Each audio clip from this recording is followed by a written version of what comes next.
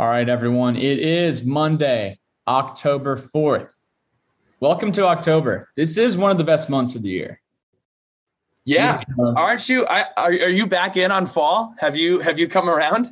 I never was out on fall. I was never. Are you double downing on fall?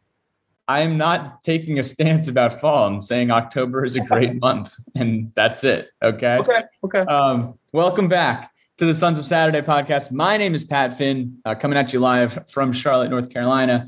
We got Billy Ray Mitchell up there in Westwood, New Jersey, #East Coast Bill. And then Grayson will be running a couple interviews today. I think he ran both of the interviews from the West Coast, but he's on the East Coast right now. We might be seeing him in Blacksburg at a tailgate near you on Saturday against Notre Dame. More to come on that. Welcome back to the Suns. We want to deliver a message to you from our friends at the Main Street Pharmacy. The message is this. It's simple. When you go to the Main Street Pharmacy, you are not a number. You are a neighbor. Dr. Lord Jeremy Counts, the king of Blacksburg, will take care of you. He will greet you with a smile. He will answer your questions. He will fill your prescriptions. He will sell you Sons of Saturday swag, merch, flags, t-shirts, stickers, pins. More pins there this weekend. Beat Notre Dame pins with the stripey logo. Head on down there. Great place. Best pharmacy in all of Virginia. Check it out. All right, we got a Hokie Haiku. Just wrote this up a few minutes ago. Hokie Haiku is brought to you by the Main Street Pharmacy. The boys are thankful. Rested up from the bye week. Hope offense wakes up. Plain and simple. Bill, how you doing, man? I know you're back home. What are you doing back home? Anything to catch us up on? Yeah, I flew back on Thursday, I think. I don't really remember what specific day I flew back, but I flew back early for the Notre Dame game just to come home, see the parents, hang out a little bit. And it's been great. And I think I tweeted it the other day. I miss the East Coast. I miss people who are, walking around, talking about their job, being career focused. I've missed that. It's very laid back in San Diego. So I think we're getting closer to that time where it is time to for the what is it? The hens to come to roost or whatever. As Steve Bryce would say, the chickens have come home to roost. Yes, the chicken has come home. The chicken needs to come home and roost here pretty soon. But you miss the fall weather too. They don't get fall. Yeah, I mean, this is as good. I told everybody, and everybody's talking about it. This is the best weather. This is peak New Jersey weather right now. It's like, it's in the high 60s at night. It's, you got some dew on the grass in the morning, and then it's like 70 during the day. I mean, it's just absolutely beautiful. But on that note, let's talk about what we did on the bye week. I don't know if any of you all saw it on our Instagram. Adam Roth headed down to the Cotton Bowl to watch Texas A&M play Mississippi State, which was a great game, by the way. Wasn't it the Cotton Bowl? No, I think it was at Kyle Field. Oh, that's right. He stopped to see the Cotton Bowl, and it was at Kyle Field. But he saw a great football game. Mississippi State was one of the 50 teams, it seems like, that upset a ranked opponent. They went into Kyle Field and beat Texas A&M. For me, I had a very throwback Saturday. I sat on my couch in my underwear. My dad made chili, and we watched football literally from 11 a.m. until 11 p.m. It was great. One of my dad's best friends, Mike Ryan, was in town. He played at Boston College with Doug Flutie. He was a center for Doug Flutie. Just watched a ton of football, went into the city a little bit, and just recharged, got away from Hokie Twitter, didn't tweet a lot, didn't do too much of that. But that was my bye weekend. What about you, Pat? Yeah, a little bit of the same. Watched a ton of football around Charlotte. Kicked it off at Selwyn Avenue Pub. With some transfusions down there. But it was honestly kind of a low-key weekend, just going place to place, watching games, throwing a couple units around. Enjoy a nice college football slate when we have the bye week. It's not like there are any boring games or any, lack of competition going out there. But yeah, excited to play Notre Dame this week. Just to give you guys an overview of what this episode will entail. We have 2 interviews coming up. We have John Cranham, Dr. John Cran, and John Laser. So the John and John, Mike and Mike, we got Mike Jones and Mike Young on the recruiting trail, kicking butt, taking names for Hokies basketball. And then we got John and John talking about clean mountain air, talking about the Cornell effect. So we will be talking about this upcoming tailgate this weekend where Lay's, we're essentially going to set up like a joint, or I know they have it set up, a joint giveaway for John Cran's books, The Cornell Effect, about his son Cornell Cranham, and then Lay's will be there as well. So that'll be really cool. Stay tuned and listen to that in the episode that Grayson ran with them. And then following that, we have Bailey Angle joining the show. Bailey is the in-venue host for Hokie Sports. If you recognize the voice, if you recognize the name, Bailey is the guy on the Jumbotron carrying around the microphone around Lane Stadium on game day. If you remember from week 1, Baxter, I believe his name was, from the Corps Cadets, living on a prayer.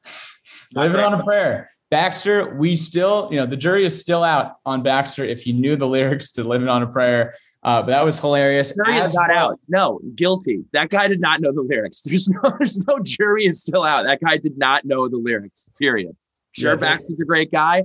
Sure, Baxter, would be a ton of fun to hang out with, but we can't not know the hits. What are we doing? Let's read it. Let's do some learning, some field research. That is an important song. You need to know the words to.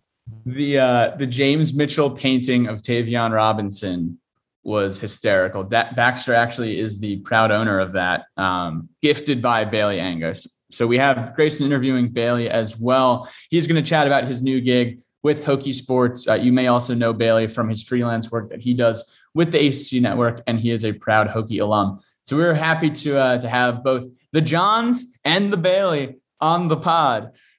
So for the next couple minutes here, before we jump into the first interview, Bill and I are going to hash out kind of the news and notes over the past week.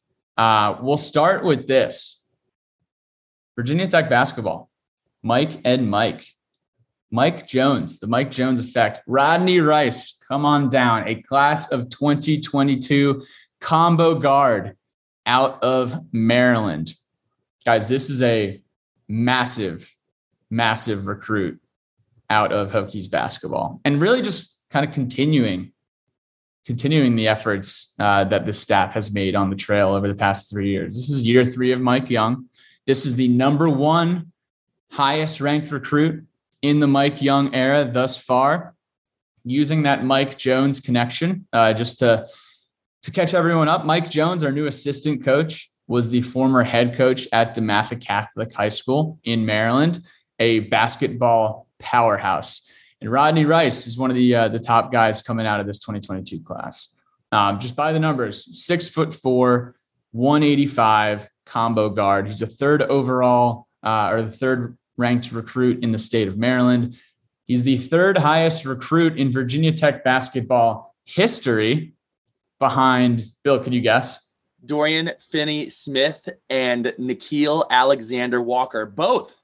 Dorian Finney-Smith is a starter in the NBA, I believe, for the Dallas Mavericks, and Nickeil Alexander-Walker, a sixth man for the Pelicans. I mean, this is huge. It was one of the fellas when I went down to the facilities a couple weeks ago. They're like, dude, we got a huge recruiting weekend. I believe I'm almost positive that Rodney Rice was in town for the North Carolina game. Yeah, he was. Yeah, couldn't have picked a better time to be there.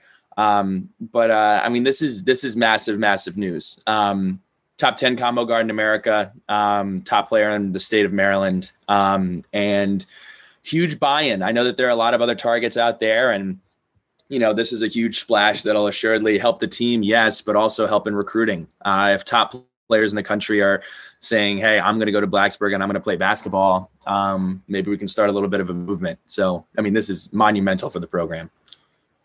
The first DeMatha recruit, hopefully the first of many for Virginia Tech. Rodney Rice, you can get him at the 1 or the 2. He's a long-range shooter. He had offers from Alabama, Illinois, Oklahoma State, but it was actually between Virginia Tech and Louisville as his final 2. So we have not been able to compete with Louisville on the court here we are winning the recruiting battle, and hopefully that that's one of the dominoes to fall to finally beat Chris Mack's team, whether it's in Blacksburg or in Louisville. So really exciting news and great stuff out of basketball as always. And the season kicks off in 5 weeks, according to John Rothstein. Another thing that's worth noting today is Basketball Media Day for Virginia Tech basketball. It appears that Coach Young and Keve Aluma, Storm Murphy, and Justin Mutz will all be speaking to the media. So keep your eye on Mike McDaniel, David Cunningham. I'm sure they'll have plenty of quotes from there as well. I'm looking forward to the quotes. One of the quotes that we've already heard in preseason, because practice did start last week, Mike Young says, he's never felt as confident. I think it was like, I've never felt confident about all 5 of my starters being able to shoot the 3 when they're all on the court at once. So exciting stuff. All right. Now, before we get into the interviews, we're just going to chat about the Coastal and the Atlantic and college football. Yeah. This was a wild week in college football again. You know, it would be a fun way to do this. Yeah. Let's just literally go down all of the scores in the ACC. I have my Bleacher Report app open, and let's just say a couple words about each game, and we'll kind of go along it that way. Does that work for you? Sure. Here we go.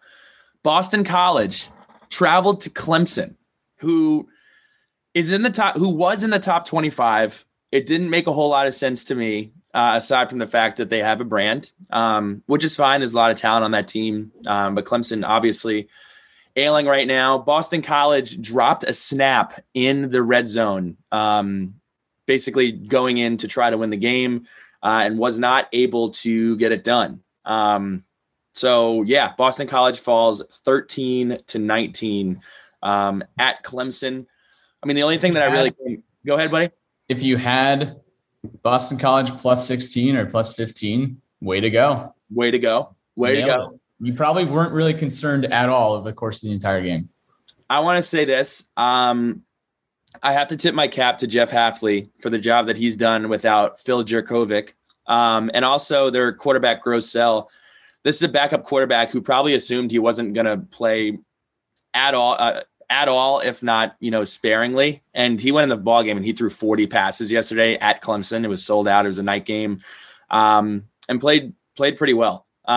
So, the way that they've been able to battle back and continue to compete has been impressive. From a Clemson standpoint, their offense is just fundamentally broken right now. I mean, it's just not the Clemson that we've been used to for years and years and years, but Clemson found a way to win the ball game. Moving right along, NC State, ranked number 23 in the country, was playing Louisiana Tech at home, and they won a very ugly football game, 34-27. NC State, I think they're legit. I think they have a chance to win the Atlantic as much as Wake or Clemson does. This was one of those games that were a trap game coming off of a huge win off of Clemson, and they found a way to get it done, 34-27. Any thoughts on NC State? Louisiana Tech is actually a good football team. Yes. They played Mississippi State pretty tight a few weeks ago. But I guess just like takeaways in general is we know how competitive or lack thereof of competition in the Coastal there will be this year, how it literally is anyone's division. The same can be said for the Atlantic division.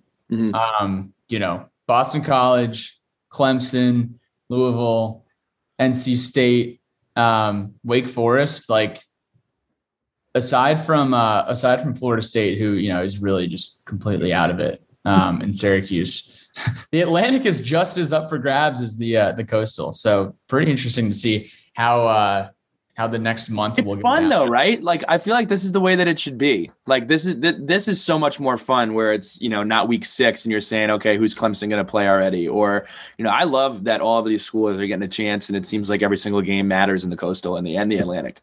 Yeah. On that note, like, someone asked me this morning, hey, are you going to the Duke game? And the Duke game is week 11 or 12. It's towards the end of November. And it's our last game. It's senior day. It's going to be a big game in Lane Stadium. Some people, you might look at the schedule at the beginning of the year and see Duke is the last home game and you're like, oh, it's Duke. Like, I don't know if it's worth the trip. Every single game in Lane Stadium from here on out, or every single game Virginia Tech plays in general, we are going to be in the Coastal Division race, whether it's now or whether it's on November 26th or whatever when we play UVA.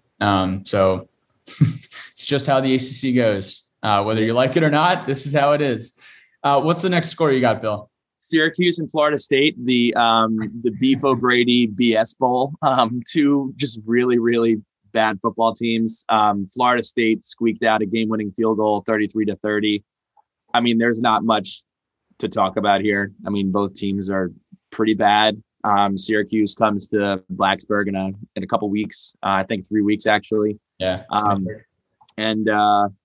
Yeah, it's just it is really amazing how bad Florida State is with how much talent they have and the brand that they carry. Any thoughts on Florida State or Dino Babers or Syracuse? Next. Okay. Louisville and Wake Forest. An absolute grudge match. Wake Forest gets away with the game and remains the only undefeated team in the ACC. 37-34. They find a way to win at home. Been impressed with Wake Forest. I really have. They've played well. Obviously Louisville, high-powered offense, but the Demon Deacons found a way to get it done. Sam Hartman, another quarterback who threw the ball 40 times this week for 324 yards. Wake Forest. And they're well coached. Dave Clawson is a great program down there. Sam Hartman, the pretty boy, whether you like him or not, he's putting up numbers and he's throwing the ball around the yard. We were at the Selwyn Pub and there were probably like 15 to 25 Wake Forest fans there, occupying a solid like eighth of the bar, and they were going nuts. It's like, wow, we know this existed. So good to see them getting all fired up, partying like it's 2006. I got to say, the rest of Wake's schedule is pretty interesting. So they're at Syracuse next week, bye week. Then they play at Army, which has no Atlantic ramifications, but Army's a good football team. And then you got versus Duke, at Carolina, home versus NC State, at Clemson, and at Boston College on November 27th. It's going to be very cold in Boston on November 27th, but they got a real tough back half of the schedule. So interested to see how they battle from there. Pittsburgh, I mean, again, scores a whole lot of points against Georgia Tech. They played at Georgia Tech, and we can talk about Pitt for a second. Kenny Pickett has been absolutely incredible. He's wearing 2 gloves, by the way. So shout out to Kenny P. He was 23 for 36. Yeah, 26 for 36, 389 yards, average 16.9 yards per attempt, 4 touchdowns, no interceptions. I mean, yeah, he got the ball to 1, 2, 3, 4, 5, 6, 7, 8, 9, 10, 11 different receivers caught balls for Pittsburgh on Saturday. So let's talk about Pittsburgh for a second. I think Pittsburgh is the one team that has really separated themselves. And the reason being is just because of the final scores to some of these games, not necessarily beating, incredible opponents. Here's a statistic from David Hale this morning.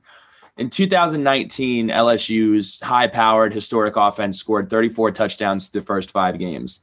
In 2020, Alabama's offense scored 30 touchdowns through the first 5 games. And in 2021, Pittsburgh has scored 34 touchdowns through 5 games. I mean, that's just incredible. There's no way around it. Pittsburgh is scoring points at an unprecedented level. Really, really impressed with them. The one thing – go ahead, buddy.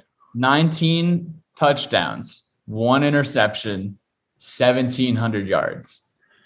Yeah. And he throws 4 or 5 touchdowns every single week. It is truly unbelievable what we're seeing out of this kid. Kenny Pickett is having one of those years where it's like an NBA, like 1-year contract, and those kind of guys that just love the pressure, and he's absolutely performing. I mean, Kenny Pickett, he's been in college forever. They're probably going to name buildings after him. He might be buried on campus 50 or 60 years from now, whenever he moves on. But I mean, that guy's been at Pitt forever, but this is the last year we think that him and Terrell Smith will be on college campuses. But he's putting up an incredible year. The one thing to keep an eye on is Pitt does have a pretty difficult road the rest of the season. Starts with us this upcoming week. Then they play Clemson. Then they play Miami. Then they're at Duke. Then they play North Carolina, Virginia, and Syracuse. So yeah, a pretty difficult path, but they're the team that really, if you just look at them from the eye test only, they look fantastic. North Carolina, they're the team to beat in the Coastal right now.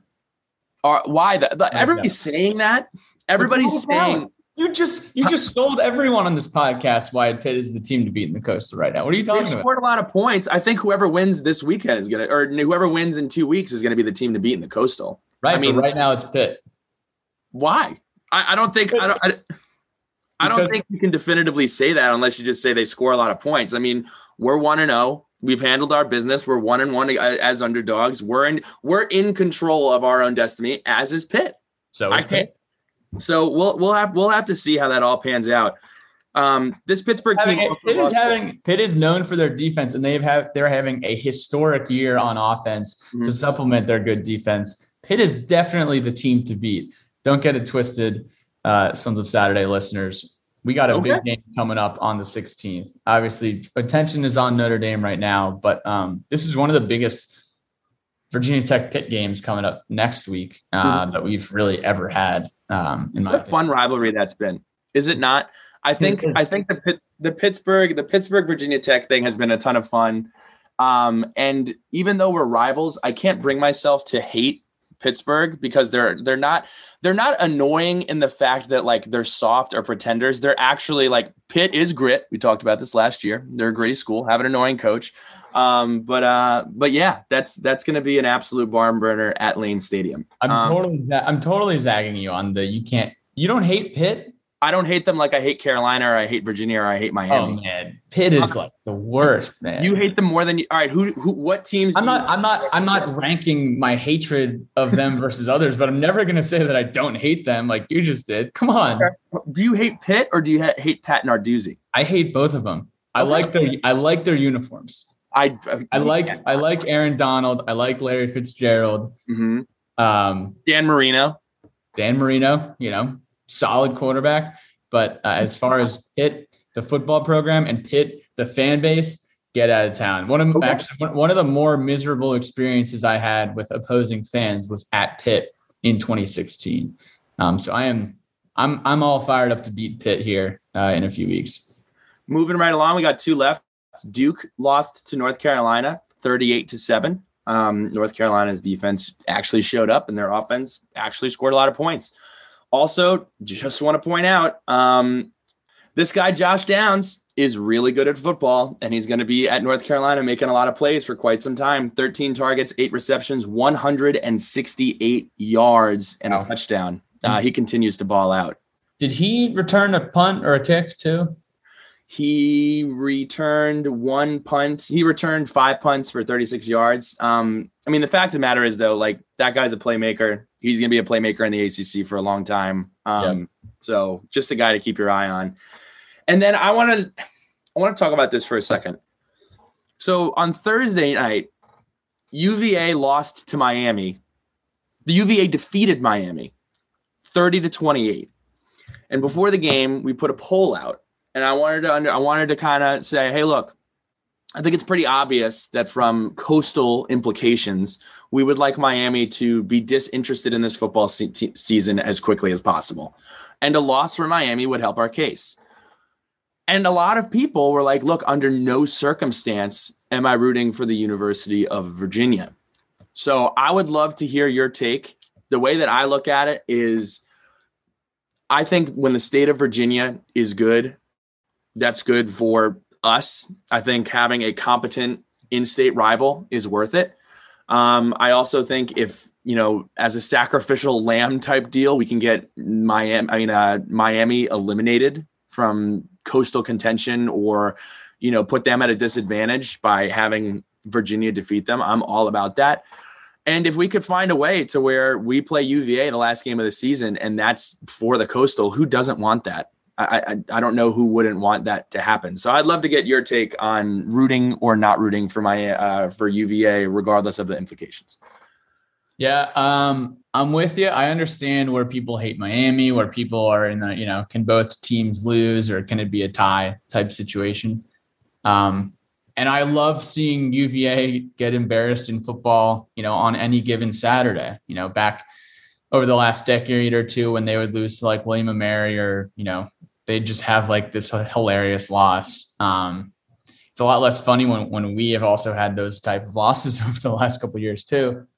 I'm with you on the Coastal going through Virginia. That 2019 game, anyone who was in Scott Stadium that day knew that was a great game. And it was a great day for college football as far as just like two teams going toe to toe for the Commonwealth Cup with the Coastal Division on the line. It was a big day for football in the state of Virginia. So I'm with you on that one.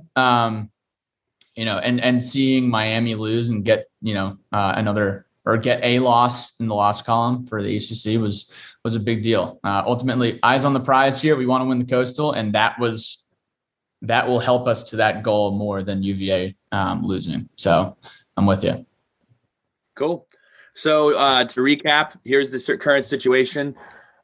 Pittsburgh and Virginia Tech are the only two teams in the Coastal that are completely in charge of their own destiny. Then following up at third place is North Carolina with already 2 conference losses, Georgia Tech with 2 conference losses, Virginia with 2 conference losses, and Duke and Miami both with 1, but not a conference win.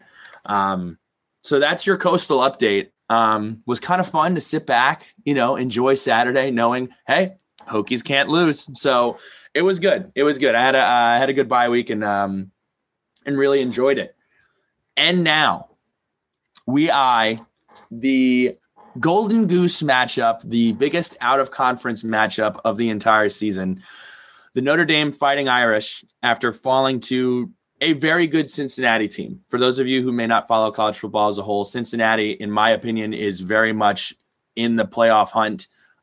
They are a phenomenal football team. They have a very good quarterback, physical, have done a great job. They went to Notre Dame and beat Notre Dame. Notre Dame played 3 quarterbacks. It was a wild, wild football game. But Notre Dame will be coming to Lane Stadium ranked, 7:30 kickoff, sold out. We are going to have plenty of content for you around the Notre Dame game, starting with a podcast between us, the Sons of Saturday, Virginia Tech, and the Sons of Saturday Irish. We're going to be welcoming them on to dissect and jump into this football game. Pat, very early kind of thoughts about the game. Let's keep score out. Let's keep everything else out. What are your thoughts on this football game this upcoming weekend? Should we talk about the tailgate first? We can talk about the tailgate first. Go ahead, take it away. This is exciting news. This is breaking news. So we are doing the first ever, I guess you could call it the first ever Sons of Saturday tailgate, brought to you by Roots Natural Kitchen in Blacksburg. So we are going to start the tailgate at 11:30 a.m. on Saturday and are looking to, we will have Roots Natural Kitchen. It's a Blacksburg establishment. You guys know all about it. We talk about Roots every single week. But we will have enough to feed 200 folks, the first 200 folks who come out to the tailgate. Now, we are looking for students first. So if you are a Hokie student, that's who we are looking to serve first. To show up, show us your Hokie P, show us that you have the Roots app downloaded on your phone. And then we're going to ask you to just do a social media post, like a story post on Instagram, tagging Roots, tagging Sons. Hashtag Roots of Saturday. But we're looking to get the basketball guys out there. That'll be a lot of fun. And we're going to be in lot 1, I believe, spot 164. So look for us at 11:30, spot 164 in lot 1. We'll be giving out free Roots Natural Kitchen bowls to start your day off right, start your day off healthy. There'll be some Baja bowls over there, or not the Baja, the El Jefe, excuse me. Yes. The Brock Hoffman Bowl. Yeah, we're going to the Brock Hoffman Bowl. No Tabasco sauce though. Anything else missing on the Roots ad? No, we're good. We're good. Yeah.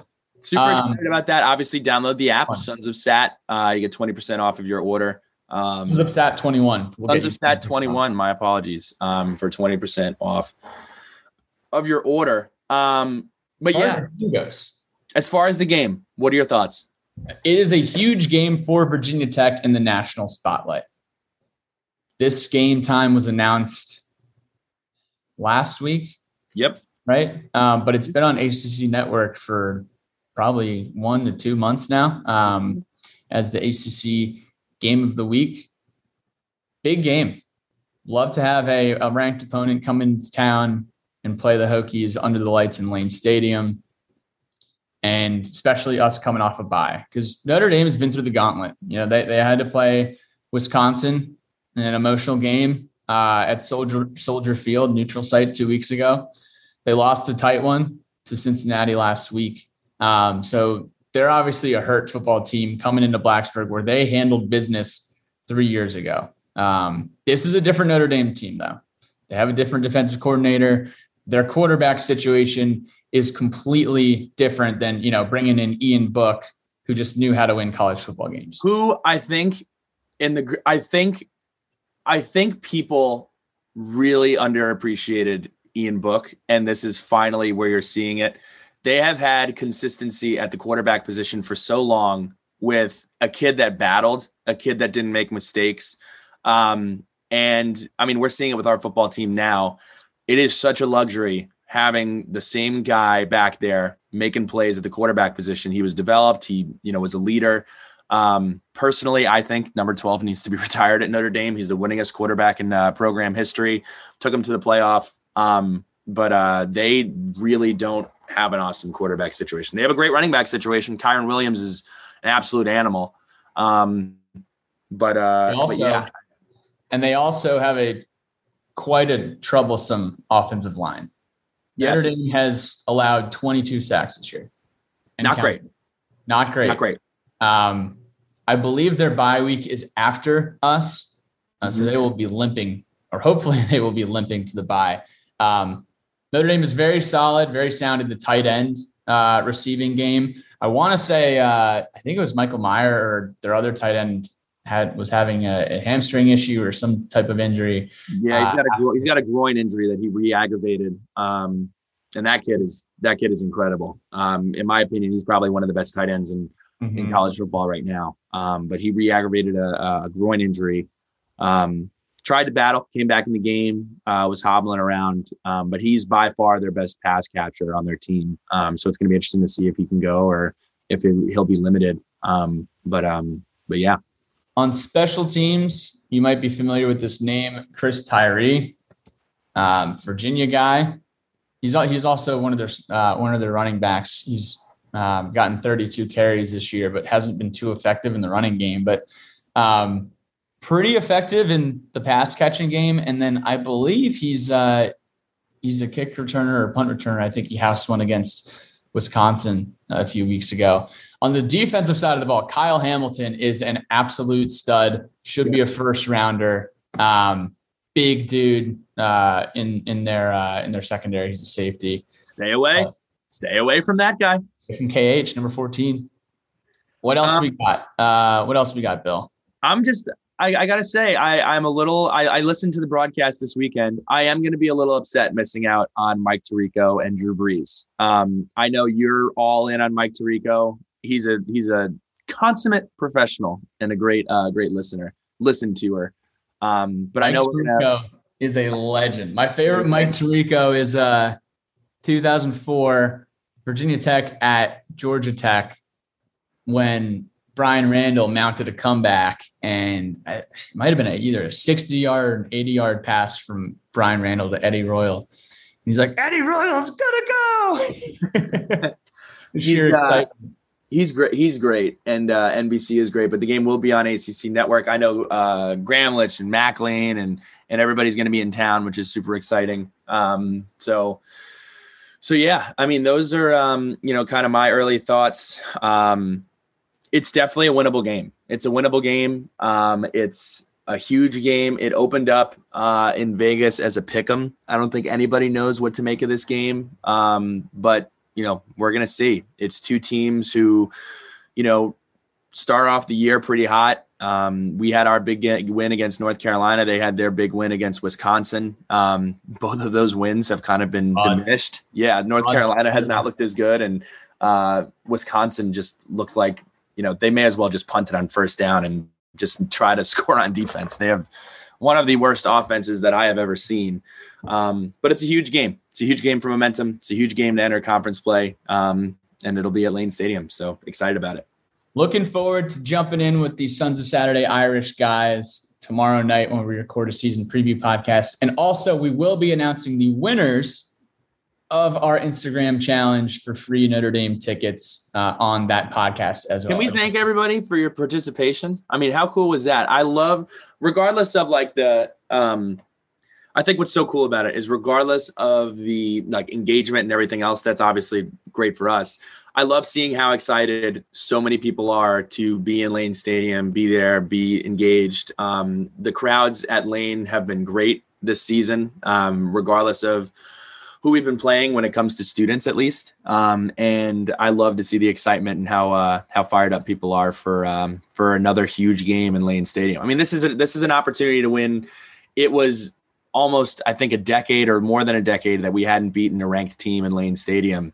We get our first week of the season this year with a top 10 opponent, and we have another chance to beat a top. I don't know where they're ranked now, but they will be coming into Lane Stadium again. So another opportunity for a classic, ESPN classic, or ACC Network classic. That ACC Network classic channel hasn't come out yet, but whenever that channel does, it has a chance to be on there. Should be a lot of fun. We'll be at Sharky's on Friday night. And Billy, shout outs that make you smile, brought to you by our friends at the Chesapeake Center for Complete Dentistry. Yeah. Shout out to Mount Joy. I saw Mount Joy at Pier 17 on Sunday night. Paris Berkner, Kyle Berkner, the Berkner family reuniting, and then Paige Graham as well. Pongo, we all headed down to Pier 17 to see Mount Joy and Trampled by Turtles. I have now seen Mount Joy on both coasts, saw them in San Diego, and now saw them in New York. Pier 17, really, really cool, cool venue. It's on a rooftop. You can look at the Brooklyn Bridge, the Empire State Building, and everything else. Very, very cool. Sorry, the East Coast nostalgia is just gripping me right now. So I do miss home. And then shout out to the parents. Shout out to for having a place for me to rest my head. And looking forward to getting to Charlotte. We got hot wings and hot takes coming up on Wednesday, which is exciting. And yeah, excited to get back to Blacksburg and see everybody. So that's what I got. You shout out Mount Joy. I'm going to raise you one to the Rolling Stones.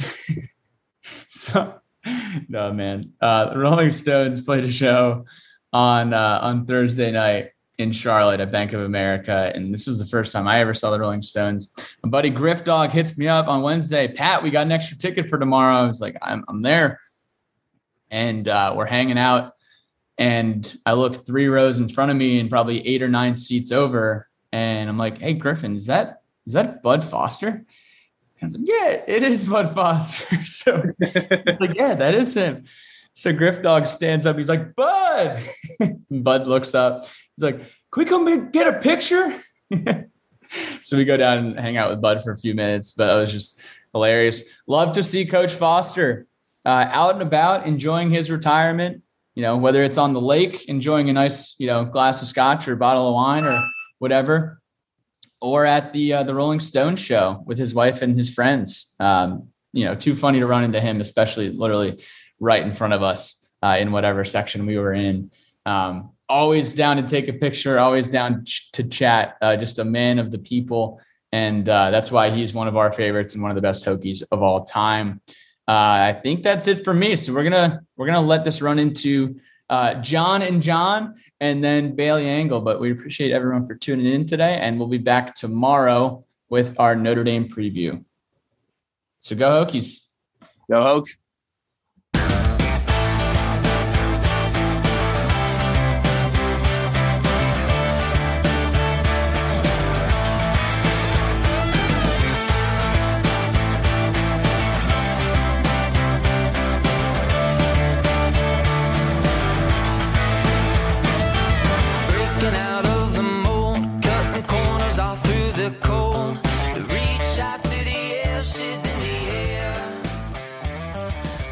Sons and daughters, daughters and sons, we are back. Well, I should say I am back. I being Grayson Wimbish, reporting live from the West Coast, sunny California. I am joined today by two friends of the podcast. We got a little information we want to drop for you guys and ladies, guys and dolls. I'm joined by Jon Laaser, voice of the Hokies, who has been on the podcast before, as well as Dr. John Cranham, who has also been on the podcast before. And we are here today, y'all. We just want to talk to you all about an opportunity, a very, very special opportunity to get involved in the community. For those of you who remember when Dr. Cranham came on the podcast a little while ago, Dr. Cranham wrote a book about his son, Cornell. That book is called The Cornell Effect. You can go back and listen to that episode where we talked in depth about Cornell's story. And on October 9th, the day of the Virginia Tech Notre Dame game, Dr. Cranham and Jon Laaser will be doing a book signing at where are we going to be doing it, Laaser? What's the location? Yeah, we're going to do it right outside of Castle Coliseum, right on Washington. It's where we have our pregame radio set up with Burn Up and Luther and Wes. So you really can't miss it because we'll have a huge Virginia Tech Radio Network tent, and we'll be under that. And it will not be me signing the books because I had nothing to do with the book. It'll be Dr. Cranham and Cornell. I will be there. We'll also have some Clean Mountain Air buttons and things like that. But certainly people get up on social media. We can provide more details. But honestly, it'll be a very easy location to find. Awesome. And Dr. Cranham, do you want to talk to us about the book signing? What's what's going into it? What is it for? Give the people some insight, if you will. Yeah. So I think there's been a bunch of Hokies that have gotten the book and read it. Our son's story is one of sort of this incredible up from the ashes, somebody who was born just a little over a pound, fought a lot his first 5 or 6 years just to stay alive, and sort of did all that with a big smile on his face and just kind of persevered. We were told he'd never walk or talk, and he's just done so much, not only in his own life, but inspiring us. And so when COVID hit, this is something that I've been wanting to tell for a long time. And I got it down on paper. And so the response that I've gotten from people inside of my profession and outside of profession has just been pretty remarkable. And when Lays started to do his fundraising for mental health awareness, I hadn't really ever thought about this from the standpoint of mental health awareness. But what I started to realize is the book is all about mental health awareness because so much of what Cornell did for us was reframed how we looked at our own lives and focused on gratitude and not problems. And so, just what's kind of cool is when Lays he got the hold of the book, read it. It had a pretty big, profound impact on him, and he reached out to me, which then led to Cornell joining Lays' team, and he can talk about that a little bit. But I just thought it was a perfect opportunity. I was getting ready to write a pretty big check to John for this beyond T-shirts, although I did buy a T-shirt. It's awesome. But then I started to think about it. It would be cool to just write a check and buy 200 books, and then let's see if we can sell 200 books, and then we'll magnify what the check would be by 6 or 7 times. And so I think it's a pretty interesting synergy between what John's doing in what is a very, very important cause, but also couple that not only with raising money, but in spreading Cornell's story, which is remarkable. Yeah, and I can attest. I've read The Cornell Effect, and it's just a fantastic book, and it's an incredible story, and it's even more, I think, amazing once you actually meet Cornell. I had the chance to speak with him at the UNC game, and what a guy! Just there at the end of the book. I mean, yeah, it had me tearing up because I think about how special my bond with my father is, and so y'all, if you haven't read it, this is a great opportunity. to not only support a great cause, mental health, but also to get inspired and read a fantastic story. So like Dr. Cranham said, 200 copies from 3 to 5 p.m. Saturday, October 9th, outside of Castle Coliseum. I just have a few quick questions for you guys. Lays, you've gotten involved with Cornell, and I want to ask, how did that come about? When did Cornell's story first come to your attention? And why did you want to get involved with the Cranham family? Yeah, I think as Dr. Cranham, I just call him JC, but I guess we're being formal today, Doc. No, there's a great synergy, including this podcast and getting to know you and Pat and Billy and a lot of other people that are associated with you guys. And I think having conversations with you guys allowed Billy in particular, who I've known the longest, to understand that this would probably be something that resonated with me. So Billy was actually the one that sent me the book, and it just kind of innocuously showed up in my mailbox one day. And I can't remember exactly the date, but I know it was during basketball season. And those are busy days for us, obviously, particularly during the pandemic. And it just kind of sat there on my counter for a month and a half, 2 months. And Mike Burnip and I weren't allowed to travel with the team like we normally do because we weren't in the Tier 1 testing protocol. So we were going to drive to Indianapolis for the NCAA tournament for Virginia Tech basketball. And that's a longer drive than we usually make, but just from a logistics standpoint, we didn't want to fly. So you kind of see there's so many of these outliers and random things that led to my wife yelling at me, JC's gotten a note time, you better bring something to read. And the book was right there on the counter, and I was running late, and I grabbed it and I put it in there, and I started reading it after me and Mike shot the bull for the first hour like we normally do. And then I just couldn't put it down. I actually finished it before we got there. It's about a 7+ hour drive, and I read it in about 6 hours cover to cover. And I think Billy, like I said, had an inkling that it would resonate with me because he knew some of the things that I've gone through in my life in terms of mental health, and also the fact that my brother works specifically with people, not that there's anyone that's quite as unique, and we're all individuals, but with some of the same conditions and issues that Cornell has. And it just really resonated with some of the people that he had shared with me that he had worked with. And then as I'm going through it, and, I don't think anybody that gets through this book gets through it without tears of one variety or another. And Mike kept looking over at me and going, "What is wrong with you over there?" I'm like, "Shut up, just look at the road and drive." Because at the beginning, it's so much desperation, right? And not necessarily sadness is not the word, because I think we knew that there wasn't going to be a book without it getting to a happy place, but you're just feeling that level of determination from him. And then when the book turns, of course, he starts accomplishing all these miracles. And I don't think that's an overstatement to use that term when it comes to Cornell, particularly with his prognosis. You just get filled up with joy. And it was also, about a year exactly into the world shutting down and the things that we'd gone through individually and as a society, and just making it through that pandemic year.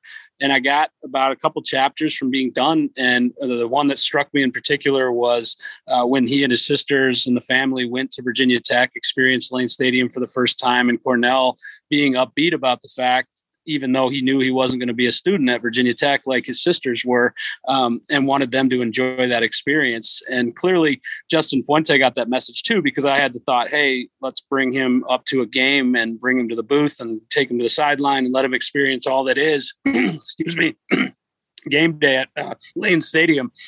And then I get to the point where Justin Fuente had already done that and brought him up and met the team. And I was like, you know what, let's take this a step farther. I think that my crew, we call a dysfunctional family, but it's all made up of really caring and compassionate people. I thought they would really benefit, honestly, more than the benefit that it's led for Cornell to be with us. And there's also a tangible reason for him to be down there. When I was reading about him being the football manager for his team and how emotionally invested he was and how comfortable he was. And we've seen that now through 3 games where the players all know who he is. They come to him, they tell him stuff without even having to ask, but that's not because he's bashful about asking. So anyway, I like to consider myself someone who's spontaneous when I realize something can be profoundly impactful in your life. And we were still in the car. We still weren't to Indianapolis. And I got JC's number from Billy. back to Suns and sent him a novel of a text. And, I'm sure it stunned him. It came out of nowhere. It went from 0 to all the way inviting Cornell to join our team just right there. I think he probably at first didn't even think it was real. But now here we are a few months later. We've gotten to know their family. Their family's gotten to know ours. Our crew obviously has gotten to know Cornell. My brother was in town last week. He made that trip specifically so he could meet Cornell, drove all the way from Minneapolis. And it was awesome watching those two eat cheese balls in the back of the booth before they went down to the sideline. And it's just such a wonderful thing. And JC's right. There's such correlation, I think, in the joy that Cornell takes in life. I think for me, at the beginning of the book, you're feeling bad for Cornell, right? And just hoping that he has any sort of sustainable life and a positive life. And by the end, you're hoping and wishing that in your own life, you can be more like him in terms of the joy that he takes in life and even in negative situations and outcomes. So that hit me there, and it's continued to as I've gotten to know him. It's awesome. We went down to their lake house and met him, and I left so hopeful because I realized that the potential was even greater for that relationship. So I know I'm rambling on here, but then when it came to the the Clean Mountain Air initiative that we're doing and the response we've gotten to that, is no surprise that JC offered to help and has been willing to do that and tie all these things in, or that you guys have, because you've never missed a beat when it's come to that. And it's just a continuation of all these great people and great Hokies, the Cranham certainly, and members of those, and Mike and Wes and everybody in our crew. And we just basically want to have a great time and raise some money, but most importantly, continue that conversation through Cornell's story. And this book certainly does that. And we're going to combine it with some other things that day to really make it a good time out there. People get to meet Cornell, meet John. I'll be there like I always am. I don't think they'll be too excited to meet me at this point, but and it'll be awesome. We're going to have some of the Clean Mountain Air buttons, and my wife will be up there, and it's just going to be a big old party. That's awesome. I absolutely love that. So my question for I'll say JC, because I know you. There you go, JC. The Clean Mountain Air Initiative, why was that important to the Cranham family, and why did that resonate with you specifically?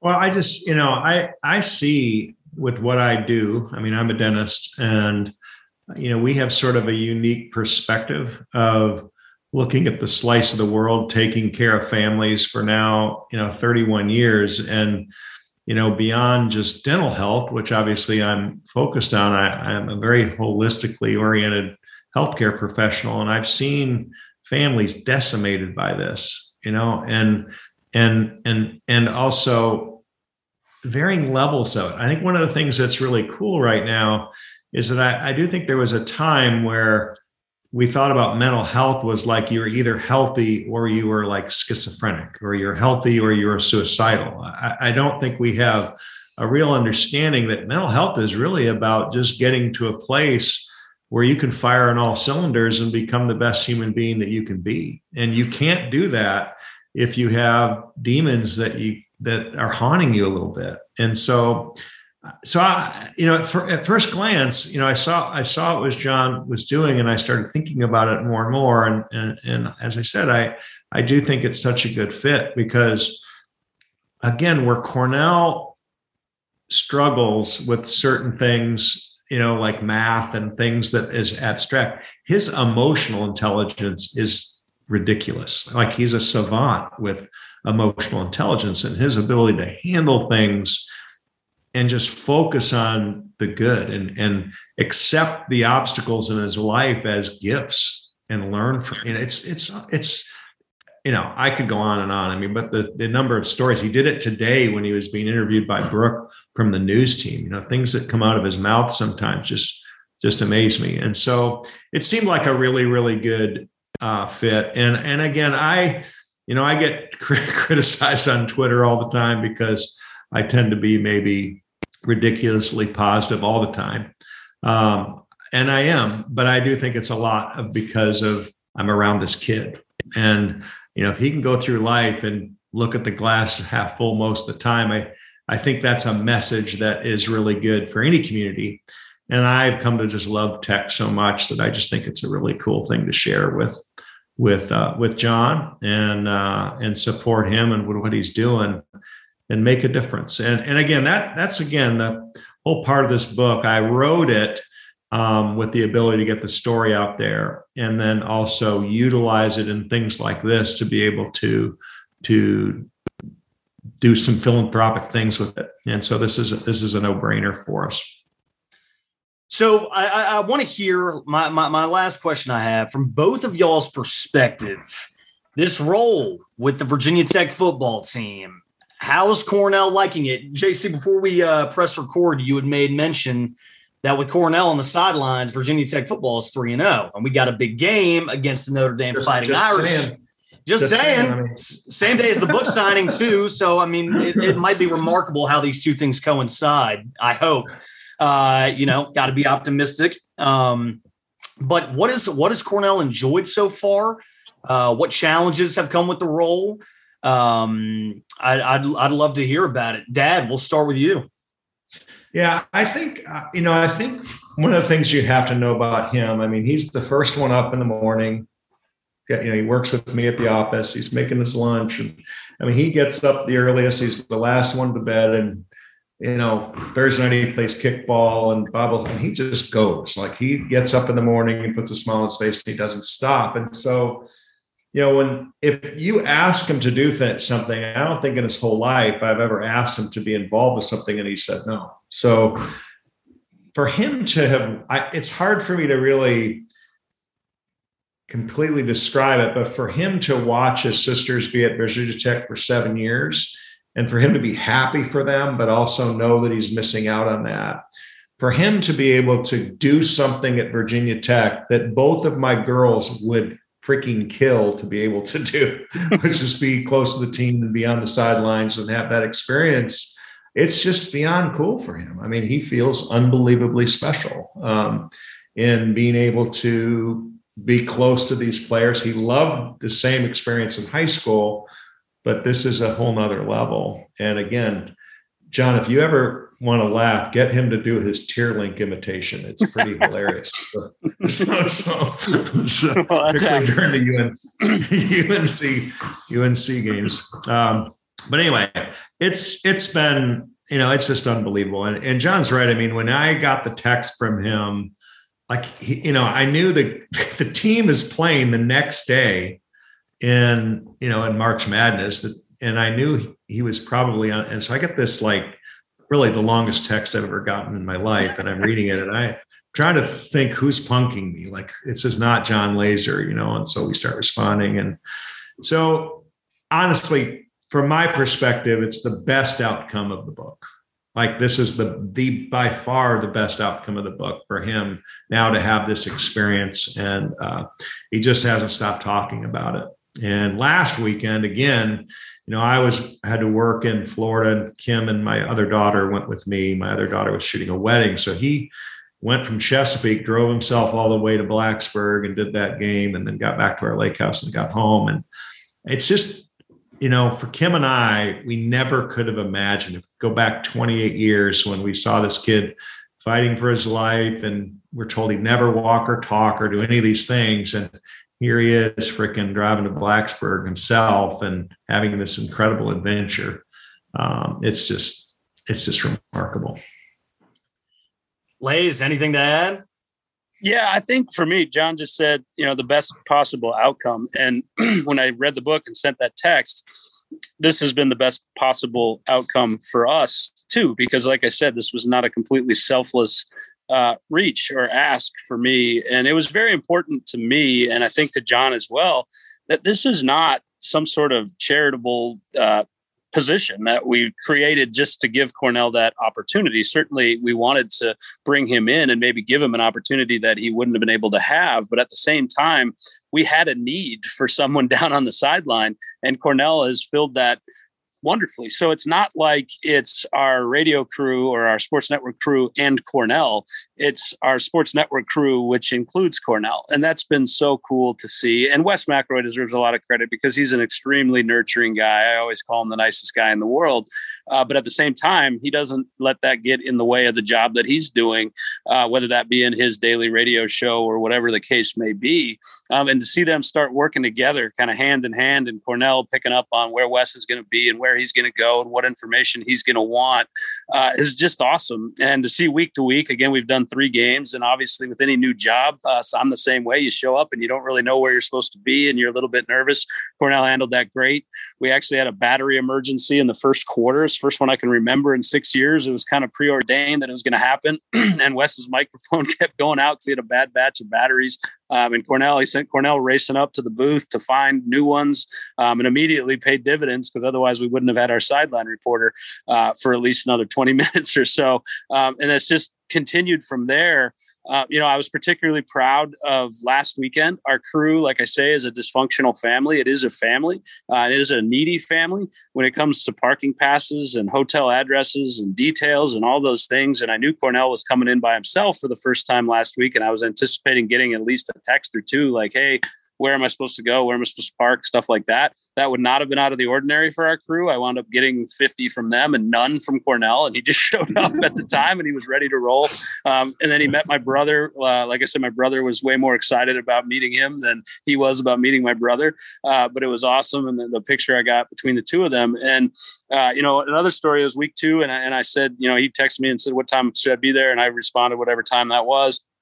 And he showed up right on the dot. But he showed up about ready to pass out and collapse. And I was like, Corn, are you okay? What's going on? And I get him some water and I'm like, sit down for a second. What's going on? And he said, not going to be late. And I was like, not going to be late for what? It's like kind of an arbitrary time, when the game is. Anyway, the elevator was running too slow, and he thought he was going to be a minute or 2 late if he waited for it. So he hiked up all 7, and these are not normal flights of stairs, to the absolute top of if you imagine running the stairs, that's essentially what you're doing, because we are on the operations level, which is all the way up. And so I sat him down and said, buddy, I'm like, I appreciate that work ethic. I really do. I wish that our entire crew embodied that.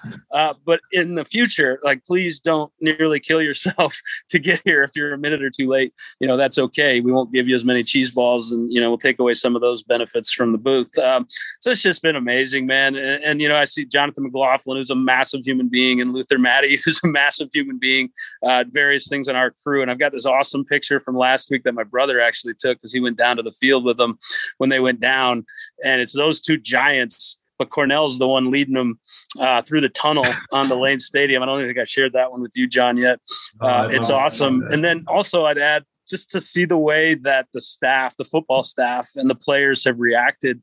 We brought Cornell out to practice just so he could get more acclimated to the guys, and it wasn't his first time out there, so he already had some of his favorites. But to see Dax Hollifield just break off from his position group, come over, he wanted to say hello. Dalton Keene actually hit us up and said he was trying to talk to Corn during North Carolina because he was back in town for that game, and Corn was too focused on his job to talk to one of his all-time favorite guys. And Trey Turner, they all love him.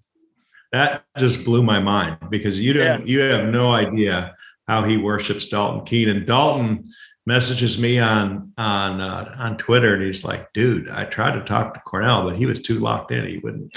He was like writing down stuff for Wes. And so, and again, that's what I think is sort of cool about it. It isn't. He takes it very seriously. Like he takes what he's doing very, very seriously. And it's the same thing that I see. But I didn't know he ran up all those steps, but that does not surprise me at all. Yeah. And, to add to what John's saying, the training staff, because that's who they interact with the most. Sideline reporter's biggest job is giving us injury updates. And Mike Goforth, who's been here for 22 years, I believe that's correct, roughly in that neighborhood, came up to me the other day at walkthrough on Friday before the Richmond game. And he's just like, this is the best, man. He's like, I think these guys, how can they look over at him and give less than 100%? So he's having that impact. And you'll see that when you drop this, and next week at some of the guys that have already voiced their support for this book signing and doing that, and they love it, and they love turning Cornell into a star. So it's just one of those things where you can roll it around and investigate it all you want, and there's just never going to be anything but just pure positivity coming out of it, which is what Cornell really honestly exemplifies. there's a lot of takeaways here. There's a lot of lessons to be learned, and a lot of places that I think everyone could apply the positivity and the determination and the work ethic. I did not know about the stair story. If you've been in Lane Stadium and you've gone up and down those stairs, you know that's a pain. So shout out to Cornell for hustling up those stairs to be on time. But just a reminder, y'all, this book signing is Saturday, October 9th, 3 to 5 p.m., right outside of Castle Coliseum. Lays will be there. 100% of the proceeds going to John's charity. So This is all going to a good cause. Lays will be there. Dr. Cranham will be signing the books. And yeah, y'all, if anyone has anything to add, I wish I could be there. I will not be there. I imagine Pat and Billy Ray will be there with bells on. I most certainly hope so. But that's all I got, gentlemen. Do you guys have anything? The floor is yours. You know, typically we do Sharky shout outs on here. So if you guys want to run that and shout anyone out, the floor is yours. Yeah, no, absolutely. Like I say, you know, we're going to have the books, and I was talking to Pat about this, probably unbeknownst to you, Grayson, a couple of days ago. We're just going to turn it into this big potpourri of doing good. I know the Suns have an event going on with Roots and some other folks, and we're just going to combine them all and just have a good old time. Like I said, we'll have those buttons. I know they're not quite as elaborate as the T-shirts, but it'll be fun for people to get those for a couple of bucks. So buy a book, get a button with the book, and then I'm actually going to have another announcement that day about where we're continuing from this point going forward with actually turning this into a foundation with some other partners of Virginia Tech. So, you know, Cornell, a huge part of this. You guys, a huge part of this, Grayson. I appreciate you guys doing this so much. Pat and Billy aren't on here, but they were big in facilitating this too. So shout out to them. And it's just, I think, representative of what Virginia Tech is, right? In terms of, I've reached out to 100 people about this initiative, maybe more, and have yet to get a no in terms of helping, including our TV partners, Brooke Leonard and David de Guzman, who's going to do another story on it next week too. So like I say, it's just awesome stuff. It makes you feel good, and hopefully it makes people feel good when they get their hands on the book and read it. I don't know anybody who's read it that hasn't been the outcome. Absolutely. JC, anything to add? Yeah, just shout out to Lays for shining a light on this. It's really, really important. Shout out to the Suns too. You guys have a really important place with the Virginia Tech community and have really carved a little niche in a very rapid amount of time. But anyway, I'm just really excited for this week. Obviously love what's happening to Cornell. He deserves every bit of it. But let's sell some books for mental health. Let's do that and raise as much money as we possibly can for a great cause. Stamp that wholeheartedly. With that being said, y'all, go Hokies. Y'all pull up outside of Castle and get you a copy of The Cornell Effect. What's going on, sons and daughters? I am joined by a very special guest today. Today we have Bailey Angle on the podcast, and if y'all don't know Bailey, you're about to get to know him. So a little bit of a background, Bailey, and let me know if I butcher any of this, man. Right. Bailey Angle is a broadcaster from New Kent, Virginia, who currently serves as the in-venue host for Virginia Tech Athletics. Bailey has also formerly worked as a freelance broadcaster for the ACC network at Virginia Tech, his alma mater, where he is a graduate of the class of 2017. He has spent time in the MILB with the Erie Seawolves, as well as the Bluefield Blue Jays in broadcasting and media relations. He's also freelance with the Colonial Athletic Association, Radford University, High Point University, and prior to coming home to Virginia Tech, Bailey served as the director of broadcasting at Bluefield College. Bailey, welcome to the Sons of Saturday, brother. Hey, thanks, man. I love listening to the show. If there's one thing, you didn't butcher anything. It's hilarious. I did that. I put that in my website because I filled in on High Point one time and maybe Radford like one other time. But I still do ACC network stuff too. So if you guys are free Friday, I'm calling volleyball against Clemson. But thanks for having me on, man. I'm really excited, and I've enjoyed listening to you guys since you guys have really started. So congrats on all of your success as well. Thanks, man. Well, we appreciate it. And this is a long time coming, because I don't know if you still do it, and this is news to me, because I know you had Billy Ray on your Can We Split That podcast, which I love that. And if you're still doing that, I would love to be a part of that, because I think that idea is so original. Well, I appreciate you. Yeah. So I appreciate you saying that. I still do. You want to split that. And for those of you who don't know, it's a podcast where I have an interesting person on. We try a kind of newer, almost gimmicky fast food thing. And I think with Billy Ray, we ate like a pretzel burger, which was pretty okay. I remember thinking like this was all right. I've also learned from that podcast that I'm not as picky as I'd like to be. I pretty much like a ton of stuff. But yeah, you get to know people. I haven't done it. I don't have like a Sons of Saturday operation where I have a couple of people helping me. So I have to do all the booking, and it's a little bit harder to try to get people to, hey, sit down and actually eat this thing that you're probably not going to like with me. But I'll usually pay for it. And some people are like, no, I got it myself. But you do get to learn some stuff from people. But I'd love to do some more. It's just been with this new role and switching jobs and switching homes, it's been a little bit tougher to actually sit down and be like, hey, you want to eat like a nasty taco with me and talk about your life? It's a little bit harder to do that. Sure. And I think that makes sense, but we're fans of the show. Well, thank you. And shout out to Billy Ray who was able to come on. But if you're in a place eventually down the line where you pick it back up, let me know. I'd love to be a part of that. So we'll get into some questions I got for you. Let's take it back to the beginning, man. When did you first realize that you wanted to get into broadcasting? Probably when I realized I wouldn't be able to play professional football. My dad took me to a Steeler game I'm a big Steeler fan, back in 2003, and the Steelers were playing the Titans, and the Titans had like Steve McNair and Eddie George. So I'm really dating myself there. They were really good, and they walloped the Steelers that day. So we left the game for home early. And I remember listening to like the broadcast on the way home, and there's this guy, the color commentator for the Steelers was a guy named Myron Cope. And he had like this crazy Pittsburgh accent. I'm not going to butcher it because I know a lot of people listen to your podcast, so I don't want anybody making fun of me for my Pittsburgh accent impression. But I was like, man, this guy gets to talk about the Steelers like this. Like, that sounds so cool. So that's a long-winded answer. But I guess it would be coming up on 18 years ago. I knew I'd be into broadcasting, and like with what I'm doing now, I wouldn't even really necessarily call it so much broadcasting, which has been kind of a fun, like, little shift with me. But it's been a long time coming.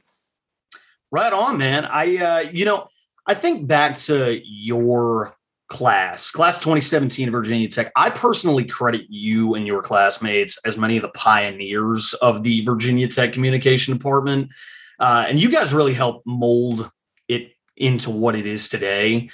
When you see what it's become, like with the sports media and analytics department, that Bill Roth and Andy Bitter and Jared Woolley and Dr. Robinson, that they've all kind of helped pioneer. What are your thoughts? Like, how does that feel? It feels great. Honestly, I think that if it feels weird calling yourself a pioneer, I don't know if I would say that so much. I appreciate that, but I look back and with a lot of gratitude of what Andrew Allegretta, who's now the voice of Vanderbilt, was able to hook me up with at such a young age. I started doing play-by-play when I was 19, and I got to meet the people that eventually gave me this in-venue host job when I was 19 as well. So like looking back, it's been cool to see how official it's gotten, and just seeing like guys like, obviously Evan has done an incredible job and did an incredible job for when I was here. Like, we recruited him, like we rolled out the red carpet for Evan, which was hilarious because I thought that he was going to be some kid that didn't want to talk like a regular 17-year-old. And then when I walk in the room, he's like, "Hey, Bailey, how you doing?" That's pretty good. Like, because I was like, okay, I'm a college senior. A high school senior would be, reserved. But looking back to seeing like when I left and the people before me, Danny Noakes, Morgan Conklin did a great job. I'd like to think that I was super passionate and also super involved. I don't think I ever said no to anything. And to see Evan and a kid like Jake Lyman, a kid like Kevin DiDomenico and a few others also just be very, just happy to get opportunities and get so much better has been really awesome to see how much it's developed. And like, it's awesome that they can get like football tape now too, so, and get on the ACC network. And I just called a game with a student, Jake Lyman, last week, and it went really well. So it's fun to see a school that's not known as at least in the historical terms, as a liberal arts place, do such a great job with developing some talented people. So it is awesome. Sure. So with that in mind, how important are broadcasting internships and freelance work for students trying to hone their craft? Guys like Jake Lyman and guys like Evan Hughes who came to the program. How did some of those experiences help make you better? Well, there's no discredit to the stuff in our classroom. I'm sure you know this, Grayson, because, we were in the same classes together, but, the classes were good. But as far as like being on air and with like experiences of when, the S word hits the fan, I don't know. Are we allowed to cuss on here? You can say it. Okay. Yeah, when the shit hits the fan. Yeah. When the shit hits the fan, just to be like ready for when problems arise. I think that was like how good internships were, because obviously you're going to get better just being on air, but being able to handle yourselves when, the audio goes out or something overheats, which, we had, it wasn't as a big of operation when we were doing like Hokies extra broadcast when I was in school. So it's really important. And like, I wouldn't say so much as when the shit hits the fan now, but when I do my in-venue hosting, stuff doesn't always go to plan, So I think that having those internships, whether I was at Tech or was when I was with the Bluefield Blue Jays, or even when I had my full-time job at Bluefield, now University, they upgraded, that just like realizing there's going to be problems in how you handle yourself in them, as well as being good at a broadcaster, but being good at like managing the stuff that's getting thrown to you at the last second and making it look like to everybody else it was planned, and that's fine. So they definitely helped me out a lot in that specific aspect. Sure. So you mentioned Andrew Allegretta, who I forgot to mention. I actually, unfortunately, I didn't get to work with him as much during my time at Virginia Tech, but you said that he helped you get involved in some of those opportunities. So if I'm a young student, maybe a freshman or a sophomore who doesn't have those connections established as much, what would your advice be to someone who's trying to get involved? You got to email everyone. Like I to the point, like try to find a balance of like not annoying them, but also, send Evan an email, send Bill Roth an email, send somebody at the ACC network an email. Just like, hey, do you have time for like a chat with me? Because it's not going to hurt. The worst I can do is say no, and they're likely not going to say no. So reaching out and just getting more people to know you and more people to defend your work to other people is really super important in this industry, because it's not like you can just apply to something and they can't cross-reference it with somebody else. A lot of what happens in this industry is like, hey, we have this open with someone in mind, which sometimes that's deeply unfair, but it's also, you have to make sure you're included in that sort of conversation when stuff like, the voice of blank arrives, or the, in-venue host opens up. Sure. So when you graduated from Virginia Tech in 2017, did you already have your role at Bluefield lined up? How did that job come to be? So no. So in between junior and senior year, I worked as the voice of the Bluefield Blue Jays, who the rookie affiliate. They no longer exist in that role. Now they're the Bluefield Ridge Runners. This kind of goes to show how minor league baseball has changed. So I met the AD of Bluefield College when I was with the Bluefield Blue Jays in the summer of 2016.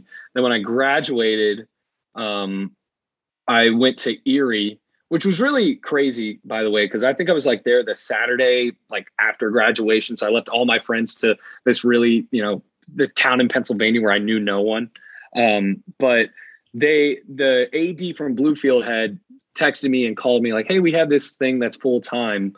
in the mix, and you can be the voice of football, which was incredibly attractive to me. And then also doing men's basketball, which wasn't something I got to do a ton of in school.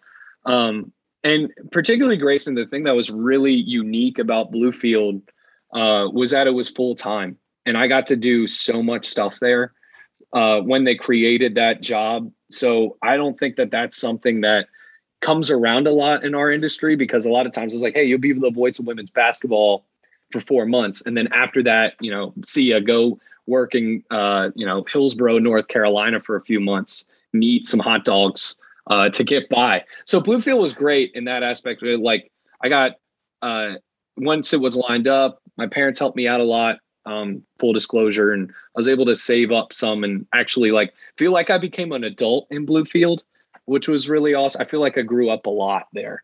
But yeah, man, it was great. After Erie, went straight back to Bluefield, and that's where I was up until a month ago. So during your time in Bluefield, what were some of your favorite experiences, some of your favorite memories? And what was it like living in West Virginia too? So this past week, obviously with the loss that stunk, but I realized how much West Virginia cares about its sports. Particularly Bluefield is only an hour away from Tech, but most people are Mountaineer fans there. One of my best friends grew up in Bluefield, West Virginia. He's a Hokie, Logan Linebear. Hope you're listening to this. But he's very much a minority in Bluefield, West Virginia, where most people care about the Mountaineers. So that's just a little taste of what it's like growing up or living there. But it was Bluefield. It's NAIA. It was very good to call football with such low pressure. So if something went wrong, or I did something incredibly wrong, like got a name wrong or got the touchdown call wrong, it wasn't like the stakes were mega high.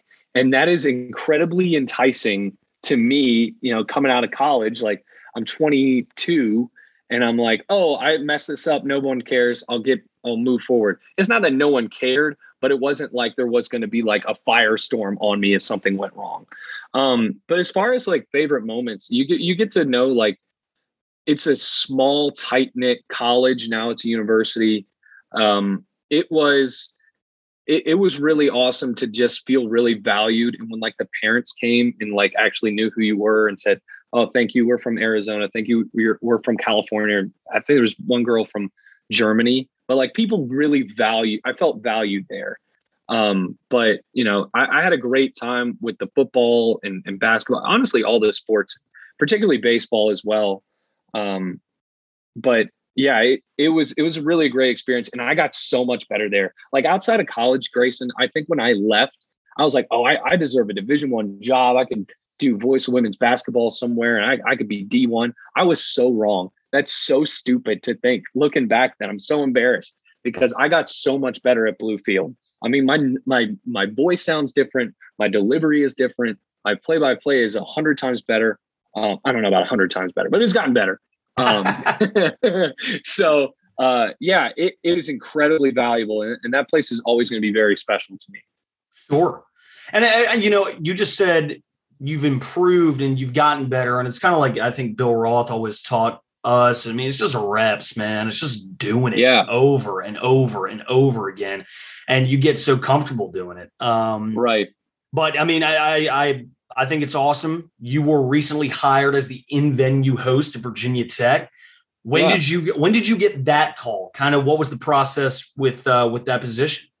So I am connected to Hokie Vision. I have very close friends in there. I know Jed Castro, who's he's in charge of the in-venue stuff. And I know Maddie McVeigh, who's a classmate of yours, I believe. And she's also in charge of, the football show. And they came to me with this idea hey, we think that you would be great for this. We're putting in an MC type role to football and men's basketball, and particularly other sports. But we think you'd be great for it. And it wasn't so much as me being the broadcast aspect, but they're we think you're good on your feet. You could be funny. So I hope that, man, people are going to walk away from this podcast and like, oh, Bailey's pretty dry. I don't know why they thought that, but yeah. So that was this summer, and I was like, well, that sounds really interesting, but it's going to be tough for me to leave Bluefield for something that's not full time. So for the office that I'm at right now, I actually interviewed for another position at Hokie Club. Didn't get it, but they were like, hey, we have these contracted roles that you can fill, doing some copy and stuff. So it was like a cross collaboration effort to help me get here. And also I got some help from the people at ACC Network with, I get a lot more reps than I would have if I was at Bluefield. So the process was probably about a month and a half. But once I got that offer, after I had emceed Fan Day, we're going to see how it goes at Fan Day. I hope you don't mess this up. So it's a lot of pressure going into Fan Day, just trying to have fun with fans and like get people like really excited for the football season. And I thought it went really well. And I walked away from it thinking like, man, that was awesome. I really hope that they call me and give me this. And I think that Tuesday we met at Starbucks and were like, all right, you got it. So yeah, it's been really, really fun. It was such a whirlwind, but it was really, really exhilarating. Sure. So what does a typical day look like for you now? What are the challenges what are the challenges of this new job, and how is it different than a typical, play-by-play day in the life for Bailey Angle? Well, it's definitely so like day to day. Now I do stuff with Hokie Club, and kind of around here, it's been a little bit of a career pivot for me, but we rehearse. I think that the biggest thing, and honestly, Grayson, like the thing that kept me up was the idea of, and I don't know if you saw me or at the UNC game or whatever, like, but when I'm speaking into the microphone, there's a slight delay. So like when I speak into the microphone, then you can hear my voice about half a second later. And I was terrified of that. I would wake up in the middle of the night, like no joke, like, oh my God, what happens? Like, because if you slip up and then you hear the slip up and then everybody's looking at you, I'm scared of that. So as far as like, the preparation goes, they got me this IFB. So for the folks at home, is these little earbuds, and they do a great job of muting out the sound. So for that UNC week, I was like, we're going to rehearse every day because I'm, honestly, I was pretty scared because if you make a mistake, everybody's going to see it. Like 60,000 people are going to see it. And a lot of these people, I care about their opinions. And like, even like knowing like you guys were there, I was like, oh, the Sons of Saturday are there. I wonder hopefully they don't think I'm an idiot with this. But yeah, so we rehearsed that entire week, the games, and then that Friday, and I think we're going to do it again this Friday, even before Richmond. We have a couple of the Hokie Vision students come in, and then I play the games with them, and they don't know what they are. So they are like legit organic, like fresh face to some of the games we play up on the video board. And then on game day, I'll probably get there for sound check. I don't know the thing for a noon game, but I'm assuming it's going to be early, probably like 8 a.m. or something. And then we start rolling. We play games with the students in the stadium about 2 hours out, like as soon as they walk in. Like the UNC game, I was playing a categories game with this kid. I swore I wasn't going to forget his name because he was important to me. But anyway, I play a game with him like 2 hours out, first kid inside a north end zone. And then I think we have like 2 or 3 more pregame. And then you see, me bop around from the first to fourth quarter throughout the game. So it does take about a week to get all the prep in. All the hard work is done by the people at Hokie Vision, actually planning the show out and actually planning the games out. It's just me, the one that has to actually go out there and make it look kind of fun and organic. That falls on me, but the preparation is pretty much on them. So should Virginia Tech fans expect any, tricks up the sleeve, any big surprises from your camp at any of these coming games? Because we saw that painting that Jimmy Mitchell made, I think, of Tavion Robinson. That was hilarious. So I don't know if we'll be giving away any of those, but honestly, man, I really want to finish the lyric to be some sort of like deep cut Smith song so that the person has to fail. Like they don't know the lyrics to it, which by the way, living on a prayer for that poor kid named Baxter. I hope he listens to this. I gave it to him, but he didn't know the words to that. But I know, right? Thumbs down. But yeah, I don't have any tricks. I know that those trivia questions are really hard though. The past 2 truest trivia questions we do are pretty challenging. So whoever gets those actually really earns that prize packs. But no, man, I'm not gonna pull a rabbit out of a hat or anything like that. I'm sorry. I mean, maybe. So who knows? But not this week at least. So I love it, man. It's been a long time, I think, since Virginia Tech has had any type of in-venue host. The last one I can think of, probably 10 years ago, with a guy named, I hope I don't butcher this, Carroll Collins or Colin Carroll. Colin Carroll, what he was long snapper for Virginia Tech. Yeah, he was one of the first interns. I never got to meet him, but Allegretto always talked about him. Yeah. He used to do it every now. He mainly popped out at basketball games, but I never saw him well, he was on the football field. That's why. Gotcha. But, all right, that makes sense. But I'll be at basketball too. So men's basketball is going to be another thing we're going to do. And I'm really, obviously, we are a month out from there. I'm really excited about that too. And I don't think the echo will be as intimidating at Castle, but yeah, I'm really pumped to do that as well. Absolutely. I think, the big ass fans on the ceiling will stir the sound around a little bit. It's so hot in there. I'm calling a game Friday. And when you're in there in like September, it is so sticky. So bad. But in the winter, it's fine. But I'll probably find a way to sweat through my shirt anyway. So even if it is cold or not. But that's another fear of mine. So bringing a couple of different dry fits this weekend. There you go. Last question before we move into the lightning round, Bailey. What is Bailey Angle's end goal, man? What's your absolute dream job down the line? To be honest with you, in this past year, that question, that answer has kind of changed for me.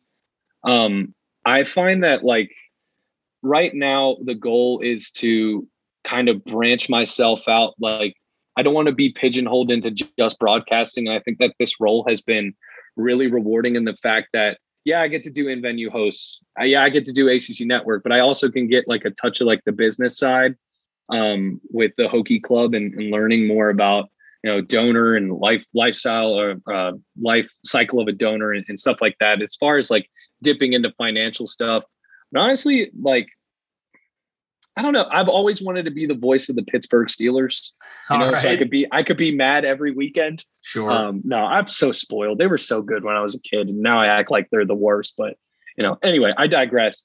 To be honest with you, man, if you would have asked me like a year ago, I would have just said voice of the Steelers or voice of the Hokies right off the bat. But right now, I'm just trying to be like the most well-rounded like media and communications professional as possible.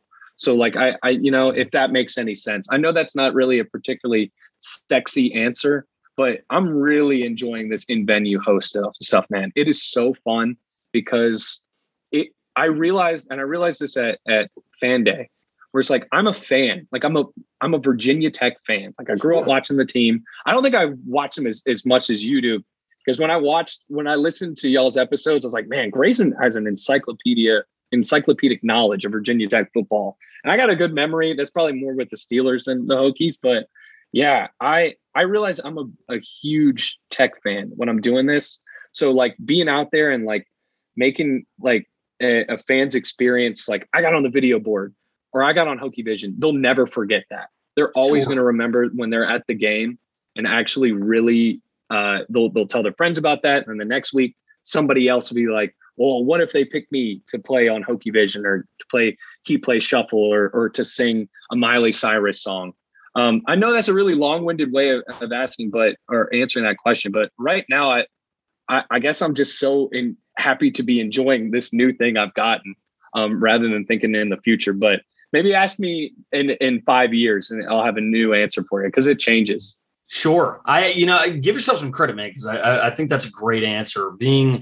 Being a Swiss Army knife and being well-rounded and being able to do a lot of things will take you a lot of places, I think. At least that's what I've been told. Yeah, so.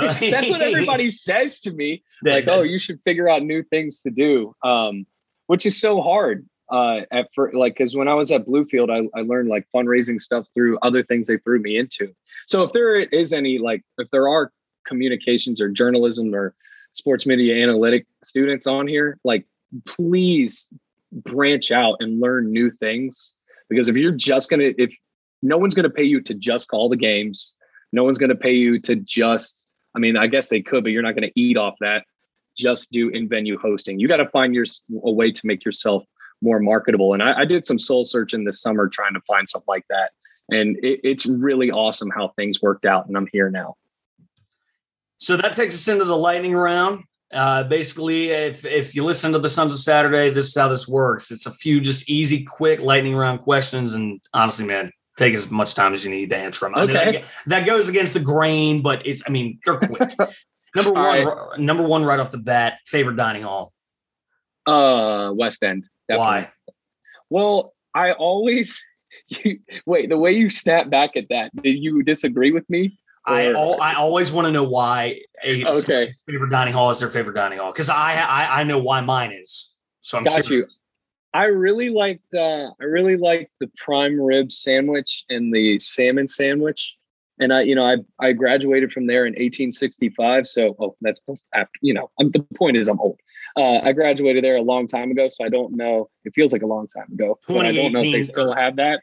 Yeah. 2018, 65. Yeah. I love those sandwiches, man. And like the smell of it was always really good. And I lived in Harper freshman and sophomore year, so I was right next to it. West End, definitely. All right.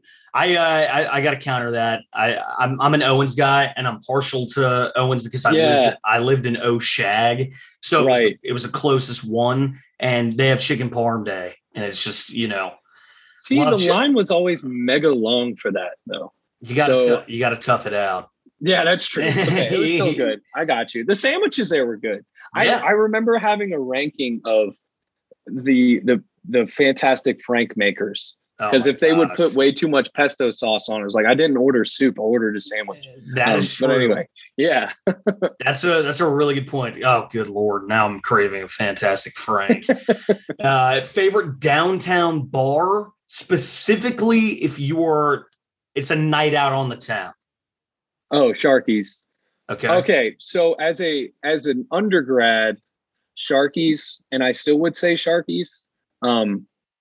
Because I think that my girlfriend always makes fun of me for this, but I think that the beer, the Bud Light there tastes better. I don't know why. That's so stupid. I know, but I think that the Bud Light does. And I know that they're a sponsor of this podcast, but I'm not just saying that. I think it tastes really good. It's very good. It's good. God, I'm such a bumpkin. Like, yeah, the Bud Light's better. No. It's either going to be that but as a townie now, as I've come to be, I really enjoy Cellar. The bartenders there are super nice to me and my girlfriend. And when we bring our families in there, but still Sharky's is my answer. Right on. We love Sharky's. We just did a big event with them a few weeks back. Shout out to JJ. He's the man. We love Sharky's. We love Sharky's wing and rib joint, man. They're the best. Yeah. Favorite Blacksburg eatery off campus? That's tough. I will say, I really like Hello Bagel. One of my best friends in college worked there, Kyle Cook. I loved going there. And I tried to go there today, actually, but they're closed. I don't know if there's just management stuff they've got going on there. I know that's not a particularly sexy answer, but I love their everything bagels there so much, man. I really do. I would go there all the time. It's really good. I'm a fan. Yeah. It's a little out of the way. It is out of the way. You got to drive. It's out of the way. But I'd like make a morning of it. And right now, like with COVID, I don't think they let you like even eat in there. But I would always enjoy eating in there because they had fancy magazines. I would always act like I'm high society reading the New Yorker, and they'd have like nice chill music in there. So Hello Bagel, but also I got to give a shout out to Elrod's because you're in and out of there in like 8 minutes. And like the people that they recognized me and my girlfriend downtown at Tots one time, and they're like, "Arroz con pollo," because that's what we eat, I guess, because we're simple people like that. Sure. But Hello Bagel, number one for me.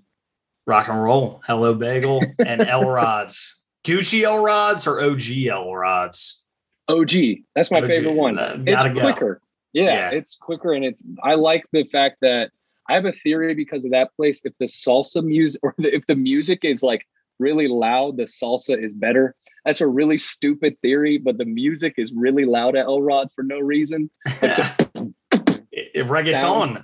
Yeah, for real. Yeah, and I think that makes the salsa better. I don't know. That's dumb, but for real. You have two interesting theories. Bud Light is way better at Sharky's. I tend to agree. And if the music is slamming at Elrod's, the salsa tastes better. Yes. Okay. Got to test that out when you come back here. That's right. I most certainly will. Locals only. What are you doing on a day off? I really like. So tonight I'm going to trivia with a mutual friend of ours, actually, Amanda Rutledge. She says hi. What's up, Amanda? But on a day off, man, honestly, I'm probably walking my dog around campus. I have a 1.5-year-old Shih Tzu named Margot, and the kids, like, she really likes talking. She's a dog, but she really likes running up to the students and like getting loved on by them. So I probably that. I don't know if that's a kind of a serene answer, but probably sticking around. I think in the next week, man, I'm probably going to be sitting and watching The Sopranos because that new movie's coming out. And I want to like recharge for Many Saints of Newark. But as far as Blacksburg goes, I'm walking Margot throughout campus, and the students have been like mega welcoming to her and are always super excited. It makes my dog's day better. So why not? Old man Bailey out walking his dog. Look at us, man. I want to clarify to the people. I'm 26 years old. That Grayson and I are only a year apart, school wise. Yes, but me and my geriatric tendencies. But probably that, and maybe going out to Cellar or meeting up. But we're at PK's a lot now too, is like the athletic department. So probably hanging out there as well.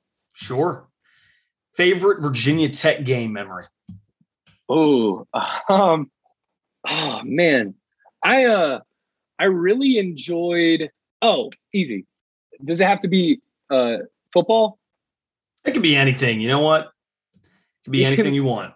I really enjoyed the triple overtime as a student. The triple overtime when London Parantis' ball was on the flange of the basket. That's my favorite game I think I've ever been to, because that just felt like we were doing something special basketball wise. And obviously Buzz had us on a little bit of a roll there. And I know maybe, but another answer I can have is honestly my first day on the job as an in-venue host for that North Carolina game a couple weeks ago was really special. And like, just to see like people like encouraging me throughout the stands. And then also we won, and that was just an electric atmosphere, albeit maybe too rowdy in some spaces that has been well documented. But as a student at basketball game, and then as a professional, definitely North Carolina. That's awesome, man. So listen, we're going to move into the final element of this thing. Just shout outs, Sharky shout outs, man. This is your time to shout out whoever you want to. Thank you so much for coming on. I'm absolutely stoked that we got to do this, brother. Dude, this has been awesome. And like I said, it's been pretty crazy seeing so many kids walking around with the Sons of Saturday buttons and go to Sharky's for those Bud Lights that taste better there. And they got that on the glass. It's very impressive the way you guys have been able to market this thing. I guess shout outs. I want to shout out my girlfriend, Heidi Klockenbrink, for being super supportive through all this and all my existential crises, moving from Bluefield to here. Shout out my parents for helping me move here, and also supporting a struggling broadcaster. And shout out all of my friends that are likely listening into this to see if I say something stupid, but I don't know what I'd do without them either. So yeah, thanks. Sharky shout outs. That's perfect. Bailey, thank you so much for joining the Sons of Saturday, or at least one of the Sons of Saturday today. All the best to you. Can't wait to see everything that you do, especially with the in-venue hosting stuff. And we'll be looking out for you. Well, got you, man. Well, thank you so much for having me on. And once again, congrats with how big this has gotten. And I feel pretty honored to just be asked to do this. So this was super fun. Absolutely. Well, that's all we got for the preview and the interview with Bailey Angle, y'all. Go Hokies. Go Hokies.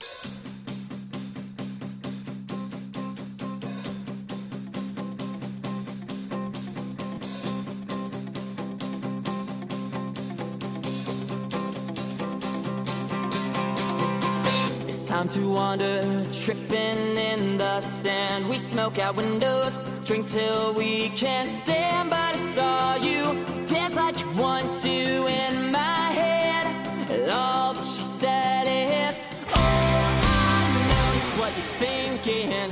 Please don't go, just let it sink in. Try